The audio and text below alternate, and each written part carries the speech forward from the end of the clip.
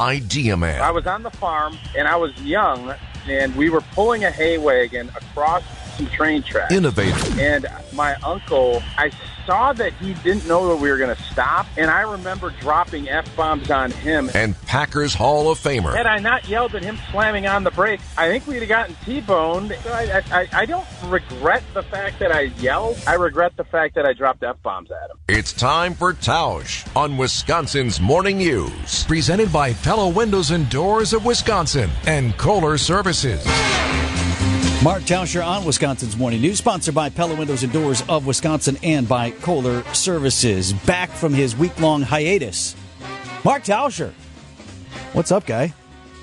Oh, it's good to be back. Yeah, we had a family trip planned, so we went overseas. And, it's always great going on vacation. But for me, I always love the getting home part. And I don't know if that's just an age thing, but enjoyed the trip. But usually about the day before we fly back, I'm always getting a little antsy, and it doesn't matter if we go to the greatest place ever. I still am always looking forward to getting back home. Well, but I think part of it is you're a logistics man. You're a planning man. You want to make sure everything's right. Are we going to get on the plane? Everything okay? All our stuff is there when we get home. House is okay. There's a little bit of that. I'll tell you. I'll say this. So we went over to Portugal, and when we were there, so when you say I'm a logistics guy and a planning guy, my wife does all of that, and I think what happens when you go back and look at like geography and this, you look at the country of Australia and you think, oh, it looks pretty small because it's far away.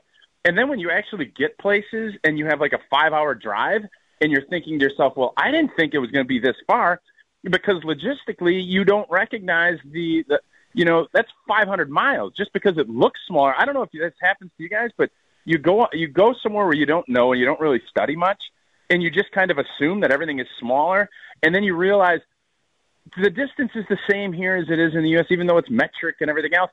And that threw me for a loop on this trip, too, because there ended up being some longer voyages in between, because I just look at Portugal, I look at, it's a skinny little vertical, right, on with Spain, and it turns out it's a lot bigger and longer than I think I anticipated. You know where that hit me? I had that exact thing in Vegas one time. We went to one of my wife's friends is from Vegas or lives there. We went to see her, and so what I wasn't used to is because it's flat, you can see forever, right? Mm-hmm. And we were going to go somewhere that was, I thought, just outside of Las Vegas proper, and we kept driving and driving and driving, and you could see the skyline the whole time, and you're like, where the hell are we going to get here? Yeah, it's uncanny, because then I'd like to think that we're both pretty smart guys. When you look at things and you try, I think part of it is when you go on these trips, you just want everything to work out, be great, and let's cover this, because you don't know. The odds of me ever going back to Portugal are pretty slim. So I wanted to go to as many places as we can, and you want to do as much stuff as you can, and you just don't realize. And I didn't study it, I didn't know, and next thing you know, you're in a car for 8 or 9 hours, and you're thinking, I don't know if this is what I signed up for, but you enjoy it, you embrace it. And I don't think I'm going to, for our next trip, whenever that's going to be, I don't think I'm going to do anything different, because sometimes ignorance is bliss. And in this case, I don't know if I'd say it was bliss, but I was definitely ignorant. Hey, Tausch, so you just made the open for tomorrow. Well done. On Saturday, we had the Packers game at Lambeau Field, and it got cut short early because that Patriots player was taken off the field motionless. Turns out it sounds like he suffered a concussion. Sounds like best case scenario, at least for right now, as far as his recovery goes. But that's the second time now in less than a year we've had a game end early. Now, granted, it was preseason. It was a long game. There's really no reason to continue playing.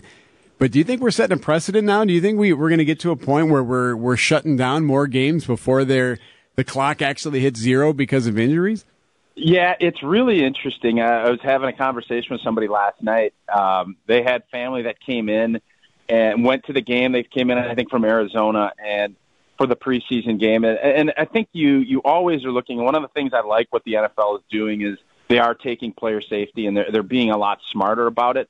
But I do think you have to really kind of start looking at it and saying people are paying, and you do want to finish games. And there's been 2 games, but it's been pretty recent. And I do wonder, every time there's a major injury, it is really tough for the players on the field to kind of regroup and get back out there.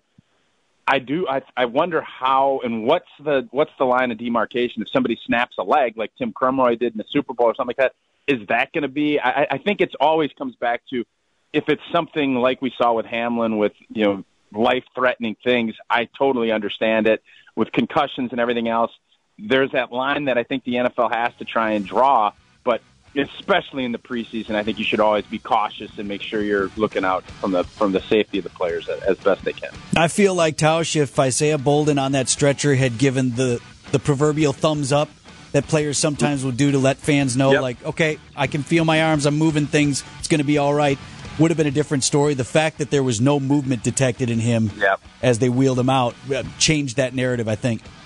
I think, and everybody is very sensitive, and I think it's really good that the league is looking at it and taking into account more of the players' health than they ever have. I think that is a plus, but I do think there's, you always have to have protocols in place, and when there's stuff that majorly happens, you have to make tough decisions when you're figuring out whether or not to continue to play.